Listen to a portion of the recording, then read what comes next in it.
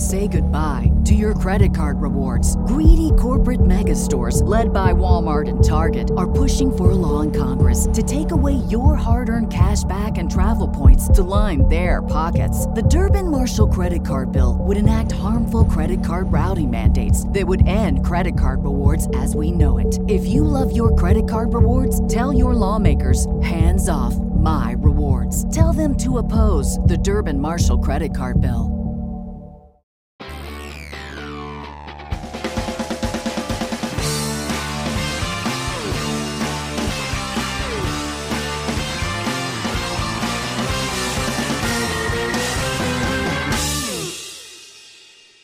The entire auto industry is completely fixated on the quality problems that Toyota is running into. The company that built its reputation on the quality of its vehicles is now under the kind of scrutiny and criticism that would have been unthinkable just a year ago. So what went wrong at Toyota? Is it really getting a handle on how to fix this problem? And can the company fully recover from the damage to its reputation? To help get answers to those questions, I've got three people coming on the show who have been following this story closely. Jeff Green is the Detroit bureau chief for Bloomberg. Mark Phelan is a columnist and reporter for the Detroit Free Press. And Dennis Petrowski is the managing director of the RDA Group, a company that does research and analysis on quality issues for all kinds of companies, including automakers. Don't go away. We've got a lot of issues to dive into, and we'll be back to get to the bottom of Toyota's recalls right after this.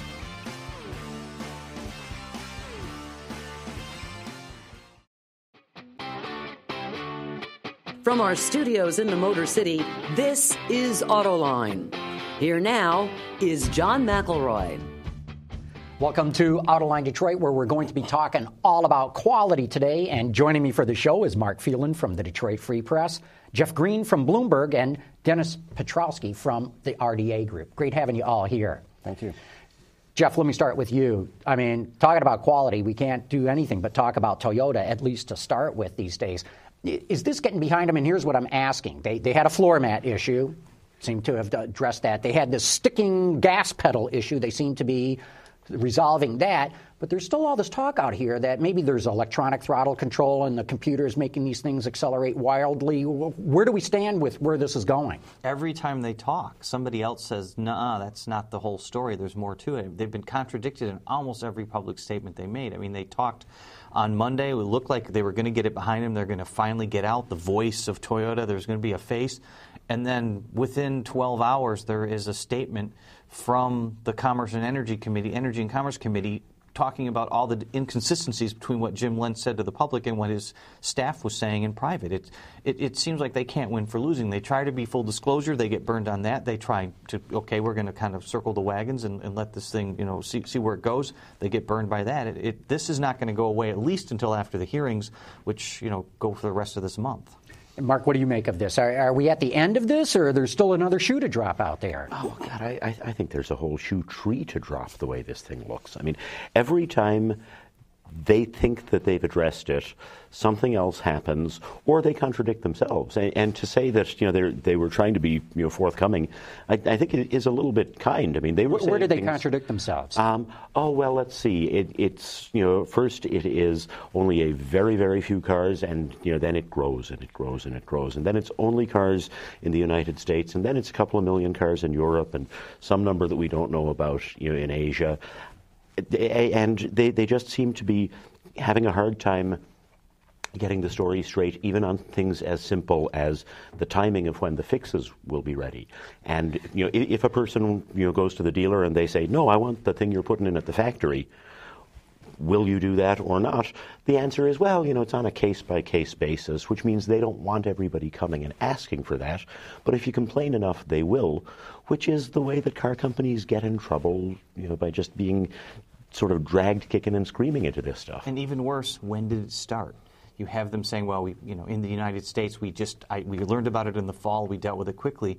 Their spokesman in Europe was saying, well, we've had a fix in place in Europe since August, and it went into production. All the cars have the new configuration. There's another indication maybe they knew in the fall in England. And NHTSA saying, we started talking to you guys about this in 2007. Dennis, RDA Group does all kinds of quality studies for a company. How does an automaker go about trying to dig up what is the root cause of the problem? What's involved in all that? Right. Well, with something like this, it's particularly difficult because it's a safety issue. And here it is, they're going to, first of all, look at incidents getting reported into NHTSA. But then at that point, they're also going to be, in addition to that incident, trying to replicate it. And all the climate testing you want to do in a laboratory situation is not necessarily going to discover what happens to a vehicle in parts over time.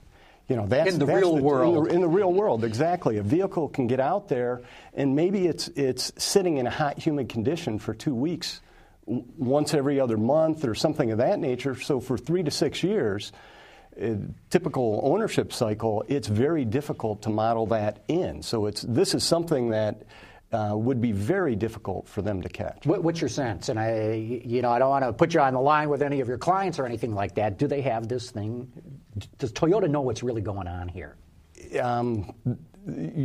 For me right now, that's more speculative. It seems like they do know what's going on. The questions that are arising in the media are, how long have they known it, and are they telling the full story as to when they found out, and as we've discussed. Yeah. So. Jeff, let's go back to how the administration is handling this. Ray Hood is out beating the bushes. I mean, it seems like he's almost on a personal attack here with Toyota. He told people earlier in the week, just park the thing, walk away from it. Then he said, I misspoke myself. Earlier he has said, we had to go to Japan and almost force Toyota to do this. Is this the administration ratcheting up pressure on the Japanese because it is the Japanese? Well, you can get whiplash watching Ray LaHood right now. I mean, keep in mind that a week before he said Toyota had stepped up and done. He was in Bloomberg's D.C. studio saying these guys have been great. They stepped up. They did everything. So what changed? Why would he now come and say, hey, these guys don't know what they're doing? Congressional hearings at which he's going to testify, and there's going to be a lot of questions about exactly how was it dealt with, and the facts being that they had gone there and talked to them on 2 occasions, once in Japan, once in the United States, and they hadn't immediately done a recall. It's hard to square with they stepped up and did everything. So he's in a position where he's going to have to testify before the House, at least at this point. There's been no talk of a Senate hearing yet. He's going to have to testify before the House about what his agency did, when they knew, what, and how they responded to it. Mark, the Japanese media is portraying the American media's coverage of this story as Japan bashing, that it's an upswing in protectionist measures, and certainly it would seem that Ray LaHood's flip-flopping on this issue is going to feed that perception.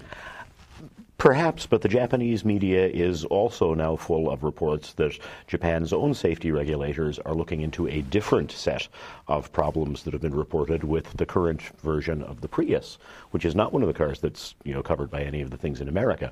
So there's pressure on Toyota from all sides, and honestly, I would think that you could argue that LaHood is doing his job. I mean, if I had a kid that was driving off to school in one of these vehicles, I would be, concerned about it.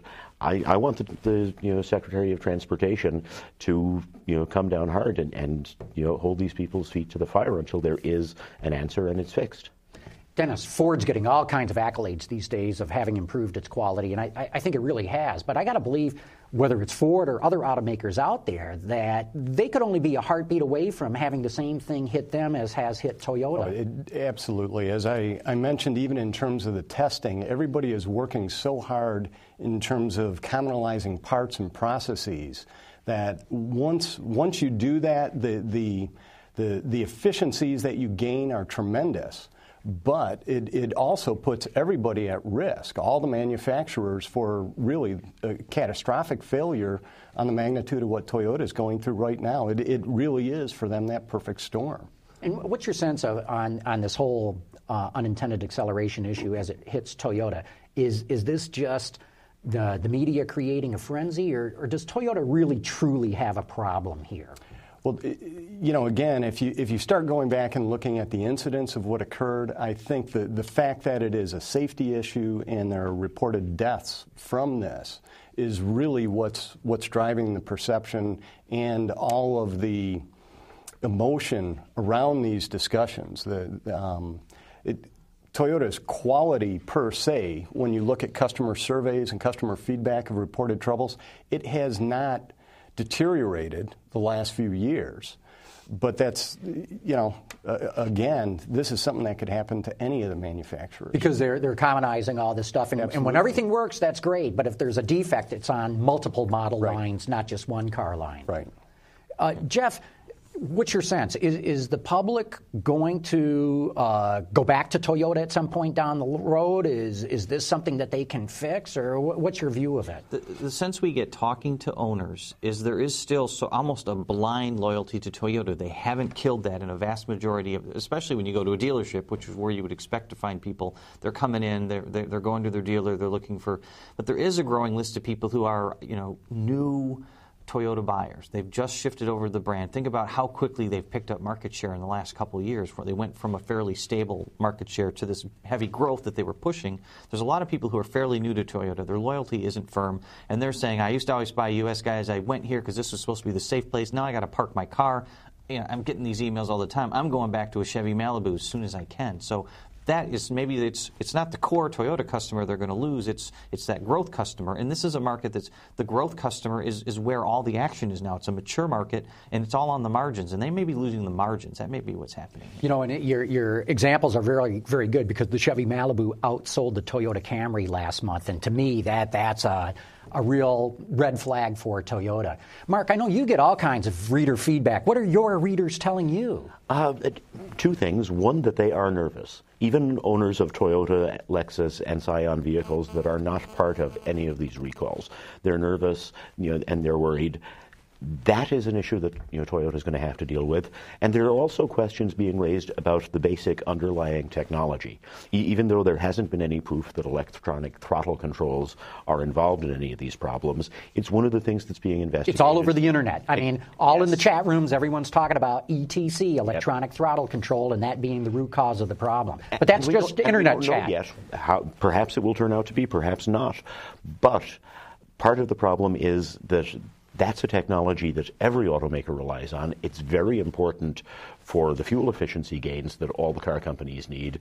So if there is a problem, even if it is, even if there's no problem, it will be an issue. And if there is an actual problem, even if it's limited to just one company, it's going to set back that technology, and it'll affect all the other automakers as well. Dennis, Ford, as we talked about earlier, has greatly improved its quality. Right. Walk us through Ford's a great example, but walk us through how an automaker improves its quality. And again, if you look at some of the latest stuff, Consumer Reports is gaga about Ford quality.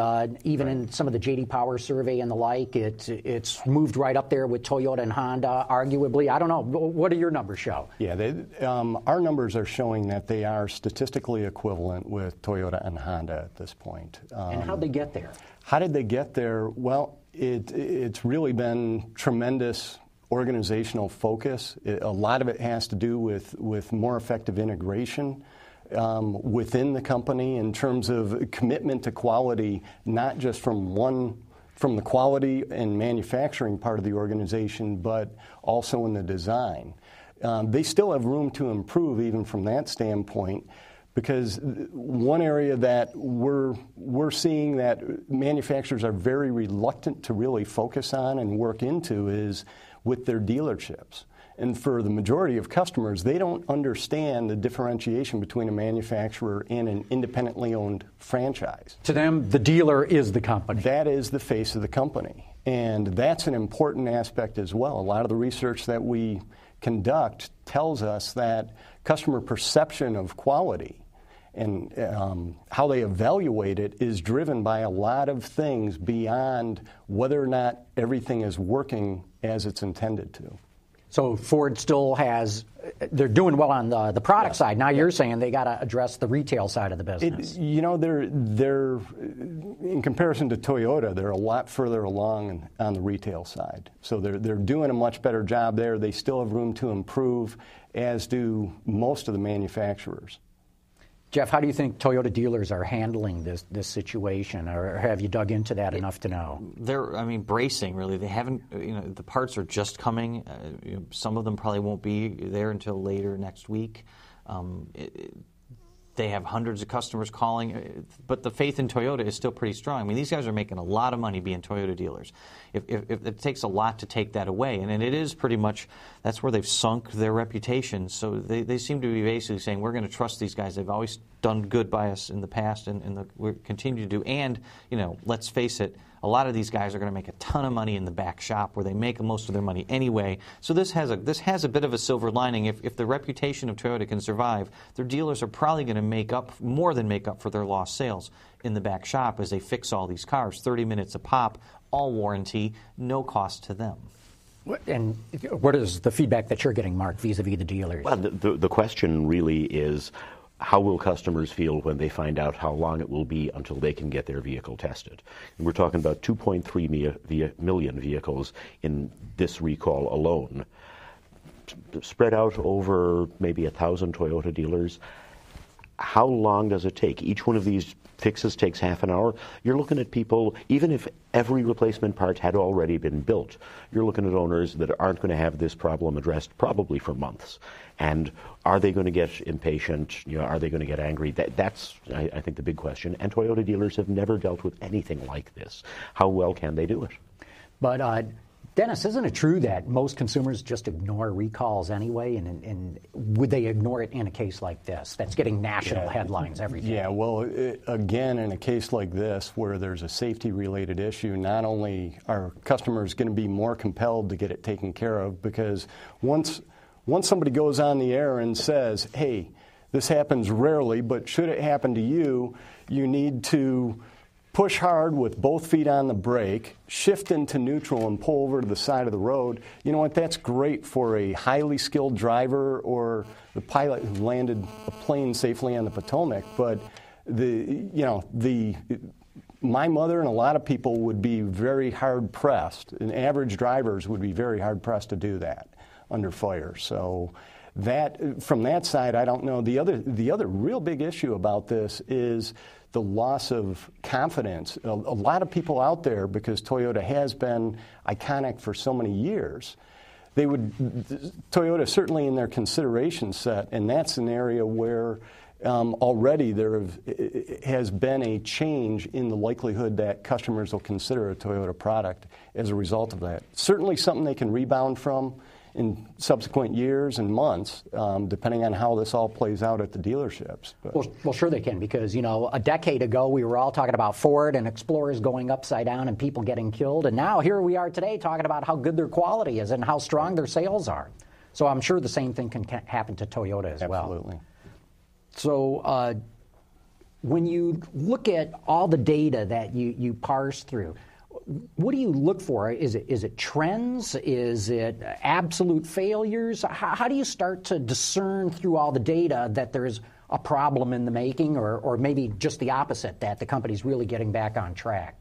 Well, in terms of, there's a couple elements. One of it is we do look at failures or troubles or concerns or problems reported by customers, and we report those back to the manufacturers.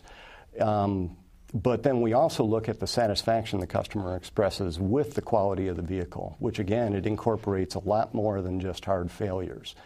To determine, are they getting back on track, some of that gets more into attitudinal measurements rather than hard failures, because Toyota has, the last couple of years, they've continued to improve slightly, not as fast as, say, Hyundai or Ford have certainly been the ones that have come on the strongest at this point. And likewise, Honda has continued to slowly improve in the customer-reported troubles. Now, the interesting thing, though, is both Toyota and Honda, for roughly the past 8-10 years, when it comes to those satisfaction measures, they've gone absolutely flat. They've not improved satisfaction with the quality of the vehicle in the customer's minds. So when we're looking at trends and trying to figure out what's going wrong, getting customer-reported feedback is just one piece the manufacturer uses. Obviously, they have to focus on warranty, but more and more they've got to look at soft failures as well. Jeff, how do you think you turn public perception in the sense that, as Dennis pointed out, Ford is statistically in a dead heat with Toyota and Honda. But it's been there for a couple of years now, right? Statistical dead heat. But, if you go back 2 years ago, people would have said, Detroit, they just make junk, Japanese, they make beautiful stuff. And here we are. The real data hasn't changed, but people's perceptions have. Well, why is that? It's not actually even true, though, that the real data, if the underlying data hadn't changed, I don't think you'd have Toyota in this problem. Toyota recalls have been creeping up for the last 5 or 6 years. When you look at the data, they're as bad or worse than the U.S. competitors. So there was some reality underlying sort of this perception that they were slipping. It wasn't just this one incident, and it wasn't that long ago that when you thought of Ford, you thought of that Ford Explorer with the shredded tire on its back and the father leaning over his dead child. And, I mean, these things tend to shift, and they can shift quickly. Look how quickly Ford has come on as this hero. I mean, they were in the same barrel a year ago. They were all at Congress saying, we need money to survive. Toyota is now, profitable and seems to be on the mend, and GM and Chrysler still, are looking for credibility. So I think if Toyota... Ford was on. You misspoke a little bit. Ford's on the mend, right? Yeah, Ford's on the mend. And I mean, Toyota already does have this great sort of institutional reputation. If they can get past this and then stick to it, the one thing they are good at is sticking to things, plugging away. That may be their problem here. They never give up. They don't react quickly, but they are very good at something that requires you just plug away relentlessly again and again and again and keep going at it till you get it right. And in this case, that's how you recover from something like this. Mark, do you think it's possible that we're going to look back on this in a couple of months or maybe a couple of years, but let's say in the short term and say, boy, those guys were geniuses. They attacked the problem, they shut down sales and production, and boy, did they get this handled. It's possible. I mean, so far, it seems that every opportunity they've had to get ahead of the story, they've squandered it. So I think at this point, the best that they can hope for is that going forward, they do it right and they don't do any further damage. And then, because it takes a long time to build a reputation for good quality, but there is a persistence of vision. People remember you as the quality brand. If they can get their hands around this, convince people they fixed it, avoid any more. I mean, this has been a death of 1,000 cuts for them for the last 5 months. If they can stop that, then certainly they can reinstate themselves as the benchmark for the industry. Yeah, I'd agree, but I've been saying all along, too, if there's another recall lurking out there that they don't know about. I don't care, as my example has been, I don't care if the dome light burns out. If there's another recall, they're going to be in serious trouble here. And part of the problem is that now there is that appetite. So when one of the co-founders of Apple says that he has a problem with his Prius, Steve Wozniak. Exactly. One of the people who is a god to the Prius owner. When he says he's got a problem and he thinks it's electronics, 6 months ago, that probably would not have been picked up by a second media outlet. It's front page news. It's on the evening network newscasts right now because there is a belief that Toyota, the belief of Toyota's infallibility is gone. And the question is whether they can get it back. And you raise a really good point because this week it came out that the Japanese and American governments are now going to investigate the Prius for potential brake problems. And, not only has Toyota had a halo, the halo of the halos was the Prius. And if all of a sudden that gets knocked off the top, it's got to be bad for the company. That's the one thing that would be worse than everything that's already happened, I think. So, Dennis, last word. If you were Toyota, what would you do to solve this problem in terms of really digging into finding out what's wrong? Like you said, you can't test this thing for 6 years. You got to test it right now and get a solution in. Right. What would you do? One of the things, again, the manufacturers in general right now, they work with NHTSA. They look at incidents. They've got to take a little bit of a different approach. And instead of automatically with something like a sticky gas pedal or sudden acceleration, they assume if there's not a real high incidence, they like to assume almost that it's operator error. because that does occur as well. Audi's had that problem in the past. It's certainly possible, but what they really need to shift to is starting to look at it and say, how do I prove that this did fail, and what could we be doing differently in the design to make sure it doesn't fail in the future? But then again, they still have those other elements you can't model time in, as we discussed, into testing parts. Well, we're going to have to watch how this story goes because clearly it's not yet over. But anyway, Mark, Jeff, Dennis, thanks all for coming in and talking all about these quality issues, and I'll be back in a moment with some closing thoughts.